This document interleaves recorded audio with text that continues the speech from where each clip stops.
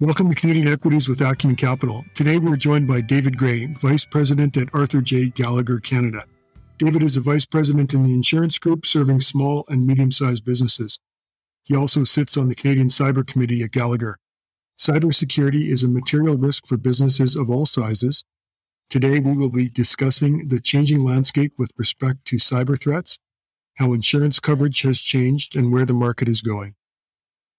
David, welcome to Canadian Equities. Thank you. What's been the biggest change in cyber insurance over the past several years? Well, actually, Rob, with the increased frequency and severity of security claims in the past few years, the insurance industry is in a bit of a tailspin. Most insurers are cutting back on the limits being offered. They've changed their appetite to some industries and are also requiring some minimum security controls, or else they may not even insure you. It's often hard to get exact statistics, but a calculation to give you some background in the mid-2019 from the insurance industry in Canada showed that for every dollar of premium that came in for cyber insurance, the insurers actually paid out about $5. So it's not rocket science to figure out why the cyber industry is in a bit of a state of flux these past few years. How are the cyber insurance products being offered evolving with the needs of business today? Well, looking back, I think the sales approach to cyber insurance was initially focused on the increasing regulatory changes around privacy laws and making sure that if you were hacked, that you could pay the penalties and protect personal information of employees and clients, at least initially. And while that was and still is a concern, it really wasn't viewed as a big enough reason to buy cyber insurance. The insurance product itself has actually always been quite broad by covering most of the costs after a breach to get your business back up and running. The broadness of the policy wordings, however, may have contributed to the current issues since the bad actors' demands for ransom have increased significantly, and they're becoming more sophisticated. Are you finding that your customers are becoming much more sophisticated and aware of their potential vulnerabilities, or is it still a little bit of where you find there are some babe in the woods kind of attitude towards the cyber risk and their cyber profile? I think there's a little bit of each for sure. There are still some saying, I'm reading the paper, tell me more about what I would be getting with an insurance policy covering all the cyber risks. We certainly get that. We've had some with very sophisticated IT departments that have done some checks and balances and gone through a number of tools and present themselves very well to an insurance company. And that's going to go a long way with respect to their premiums and be offered. So, in general, people are becoming more cyber conscious, cyber aware. It's in the paper almost daily. It's very topical. And yes, that has improved dramatically over the last few years. Describe for us the evolution in the cyber threats and techniques used by the bad guys. Well, if we were to look back to 2016 or so, the hackers were a little less sophisticated, as I say, and less organized, and were generally looking for 3 to 10 Bitcoins or anywhere from $10,000 to $20,000 from the businesses that they hacked. They were also using prepackaged malware off the dark web, and oftentimes they didn't know even how to use it, sometimes how to fix the bugs that they may have installed on some of these businesses' computers. That said, the bad actors have always been actively exploiting vulnerabilities in the standard software that's out there that could cause widespread issues, similar to what the WannaCry ransomware was in 2017. But by 2019, they were asking for $300,000 after they locked up a business's network using very clever phishing techniques that can fool even the seasoned business people.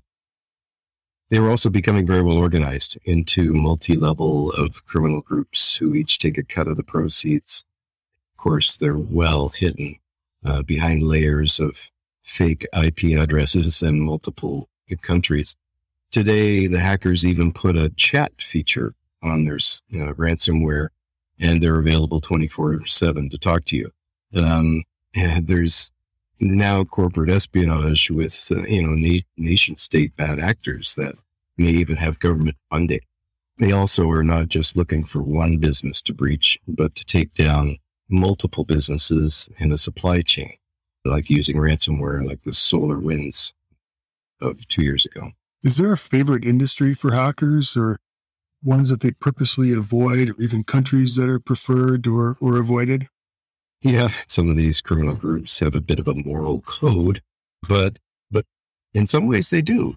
Some they obviously like to avoid.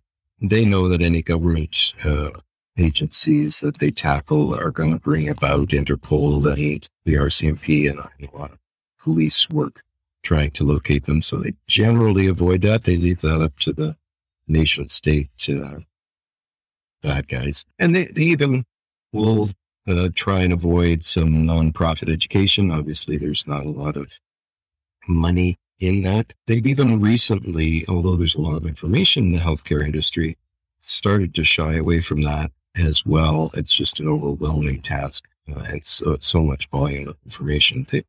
They're actually looking for the small to medium-sized companies that haven't maybe done all of the things that they could be doing to install on their computers.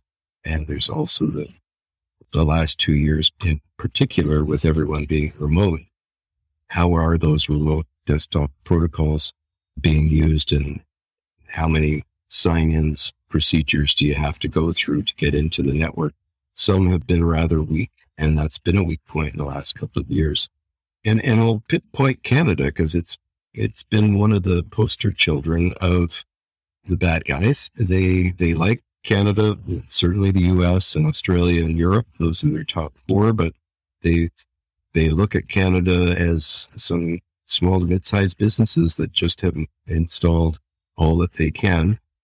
There's a cost to doing, getting your IT up to snuff. When you talk to businesses about their cyber insurance needs, what is the biggest misconception that you encounter now? The biggest misconception is that a security breach is something that happens as a quick and it's of short duration, like a break-in on your home. And it sort of goes along with the myth that, if we do daily backups, we're okay. And the issue is that these bad actors may have been sitting quietly in your system for months, watching all of the activities, including how and where the backups are stored, banking information, etc. They may even be using your network to run ransomware into other businesses to hack, or they could be harnessing your computer power to mine for cryptocurrency, for that matter. So it's a misconception that it's a quick and short duration, these security breaches. I was digging around on this. I found an IBM study from 2021. It's called the Cost of Data Breach Report, and it estimated that the average total cost of a cyber breach is $4.25 million, with the average cost for the financial industry substantially higher at closer to $6 million. Those are big numbers. What's driving them? So there's a number of factors at play in those driving the numbers higher. I mean, first, due to the sophistication of these breaches and the time to identify the breach and the time to contain the problem, that's growing, that timeline. In fact, there was in that 2019 study by Ponemon that the mean time to identify a breach was 203 days and 72 days to contain it. That's a very large length of time and a long time for a business to be potentially out of business, let alone the cost to restore the data alone would be very costly. There are also increasing costs in the litigation by customers or shareholders. And if there was any personal information stolen, the businesses may have to monitor customers' credit ratings for a couple of years, depending on the province or the state that it happened in, because there's all sorts of regulatory requirements around that. And it goes without saying, ransom demands have skyrocketed. And while the largest one I've heard of was around $40 million demand, a recent cyber webinar that I had with a key insurance company in North America, they actually handled a $10 million demand. So those are driving these costs exponentially up. Well, that was a fascinating discussion.